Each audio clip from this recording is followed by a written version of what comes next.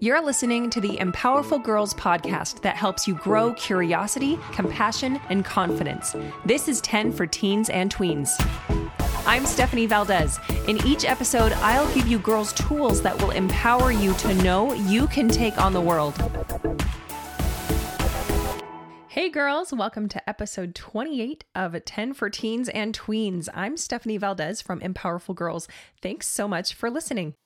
I want to introduce our special guest today. We have Gabby Salazar. Gabby, thank you so much for joining us. Oh, thank you so much for having me. It's exciting to be here to talk about this book and about women in science. Yes. Okay. So Gabby, you have a fascinating job. Could you share a little bit about who you are and what you do? And then that'll lead right into this book. So I'm a conservation photographer, which means that I take photographs of environmental issues and create stories about them, showing both, the problem and also potentially solutions to the problem, the people that are doing the work to solve a problem like deforestation or marine plastic pollution. And and then I'm also a doctoral student at the University of Florida, where I actually study using techniques from psychology and anthropology, how these images or these types of images influence people's attitudes and behaviors. I didn't even know this was a thing, but I'm so glad that you're doing this. So you just wrote a book with another fascinating woman, Claire Fiesler, about a bunch of fascinating women. It's called No Boundaries. 25 women explorers and scientists share adventures, inspiration, and advice. I love this book. I can imagine you love it too. And I'm wondering why you and Claire felt it was so important to write this book. Yeah, that's a great question. Well, so Claire and I are both National Geographic explorers. We do different types of work. In some ways, she works in marine biology, but we're both photographers and we're interested in science communication. Mm-hmm. And we've always kind of recognized that, women, especially women that are working today in the sciences and in exploration, are underrepresented in the media, right? So there's just a kind of a lack of relatable, accessible female role models for young women. And I think for us, we got to talking a few years ago about how we didn't see as many women experts quoted in magazines. And we also recognized that they weren't represented in other forms of media. And we wanted to do something about that because as scientists, we also looked at the research and we saw that one of the key reasons that girls cite for not going into STEM fields, science, technology, engineering, and math, is that there are a lack of female role models that are relatable to them. And so rather than highlighting women from history, we wanted to highlight really amazing women who are doing incredible research today all over the world. That is amazing. And I love that you're like, hey, you know what? I don't see this. We're not going to wait around for somebody else to do that. We're going to do this. This book is full, like I said, 25 women, which there are more out there. Okay. Oh, for sure. Gals. But this one shows 25 women all over the world. Could you name a few of the various types of scientists and explorers that you featured here? Absolutely. We feature women from 25 different fields of study. And the reason for that is that, just like you said at the beginning of the interview, where you didn't know that what I do in my research is something that could be done as a career. Yeah. We recognize that, young people don't know all of the possibilities. And so we have a paleontologist, a linguistic anthropologist, a long distance hiker. We have people from academic disciplines like astronomy, planetary science, but we also have women who use their athletic abilities, like Mallory Dimmitt, who's an expedition leader who leads big expeditions across the state of Florida to raise awareness about conservation issues. Just to show that you don't have to necessarily have a formal degree to contribute to science and exploration. There's all kinds of talents and ways we can make a difference and contribute to knowledge of our world. Oh, that's amazing. And this book it's incredible. It's got stunning photos, inspiring stories, mind-blowing facts. I'm wondering, what does the title No Boundaries mean to you? We wanted girls and boys who read this book to really just see their future as this broad, wide open space for exploration that wasn't kind of confined by the many different boundaries that we sometimes think about that kind of, and those boundaries can be like our own anxieties about, can I do this? Am I smart enough? Right? Like imposter syndrome. They can be boundaries that are set on us by society or by our parents or by the cultural norms of the place where we live.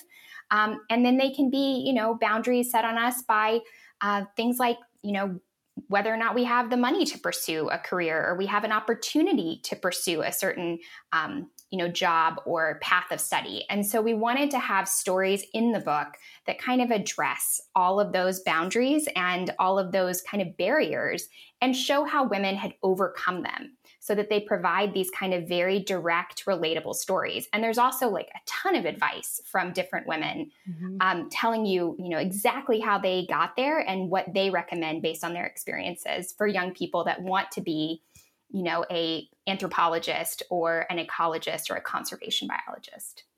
What a remarkable resource. So something else that I think is really neat about this book is beyond them sharing their stories about how they got into their field of study and what they do, it also has like applications for girls to do at home. Like Jean Beasley, who is a citizen scientist. After her, there's this how you can help in your own community. Like this is about a beach cleanup. We really wanted the profiles and the stories to kind of spark curiosity. And then we wanted to provide that extra little information that if you wanted to take it to the next step, right? You were like, wow, I really love reading about Munaza Alam, who is a amazing astronomer. And then we wanted to have those tips about how to go outside and look up at the night sky yourself and start thinking about other, you know, other worlds, other planets, and what the stars mean and how to observe them. And so I think that that was really important for us is how do you push people to go beyond just that initial curiosity? Oh, I love that you said curiosity. It's something that I'm very passionate about. And I think it's important for girls to understand you don't have to wait until college to start thinking about what interests you, what sparks your flame, what you're passionate about. And you don't have to limit yourself either. Literally no boundaries here, girls. You can explore it all and find what, you know, what lights you up the most and follow that trail. And you can also change your mind. And we have women in the book who also, you know, change their mind, like Jenny Adler, who is a cave diver and conservation photographer. You know, she goes to school to get a PhD and thinks she's going to really just study ecology and ends up realizing that science communication is her passion. And she talks about how deciding not to pursue the PhD was really tough for her because it was like a big shift, you know, but it was ultimately what she wanted to do. And so I think there's also examples of you know, women who have tried different things and then they've changed their minds and they've gone on to do really successful projects and really amazing work. So you can be curious and just kind of try things and follow your passion and see where it leads you. Oh, that's so great. Okay. So social media has created an obsession over likes and streaks and influencers. How do you want the women featured in this book to influence girls? So I think one of the big takeaways for me and a theme that Claire and I tried to put throughout the book is a theme about persistence and kind of overcoming challenges and failure. And I think that's something that we don't often see on social media, right? We don't see failures. We see successes. We see the pretty things. We see, you know, the curated moments. Yeah, it's a highlight reel. Yeah. It's totally. Absolutely. And we really wanted to make sure that the book included lots of examples of where these women who are amazing role models have actually, you know, failed to get a grant or failed to get into the school they wanted to get into, or, you know, come up upon lots of rejection letters, or had to write someone 3 months, you know, every day in a row in order to get an internship, like persistence, you know? Yeah. And that to me is the thing that I'd love for girls to take away from this is even though social media makes it look like everything is easy, you know, life has challenges and being a woman in science and exploration is challenging. But if you're able to stick with it and overcome those little failures, the payoff is enormous. Mm-hmm. It can still be done. Like your future is not about having 1 million followers or, you know, being some sort of influencer with some brand. Like there are so many more opportunities for you girls. So where can girls find your book? No boundaries. So girls can find the book on most major retailers. It's on Amazon, it's on Barnes & Noble, the big bookstores. Look for it online. And we hope that they find as much inspiration from reading it as we did from writing it. I agree. Before we wrap up, I want you to share where people can find and connect with you and Claire. Claire and I are both on Instagram.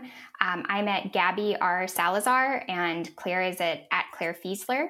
And you can also find me on my website, gabbysalazar.com. Awesome. Gabby, thank you so much. This has been an incredible pleasure. I'm feeling inspired already, and I appreciate you writing this book. Thank you so much for joining me for episode 28 of 10 for Teens and Tweens. I can't wait to talk with you again. I love you, girls.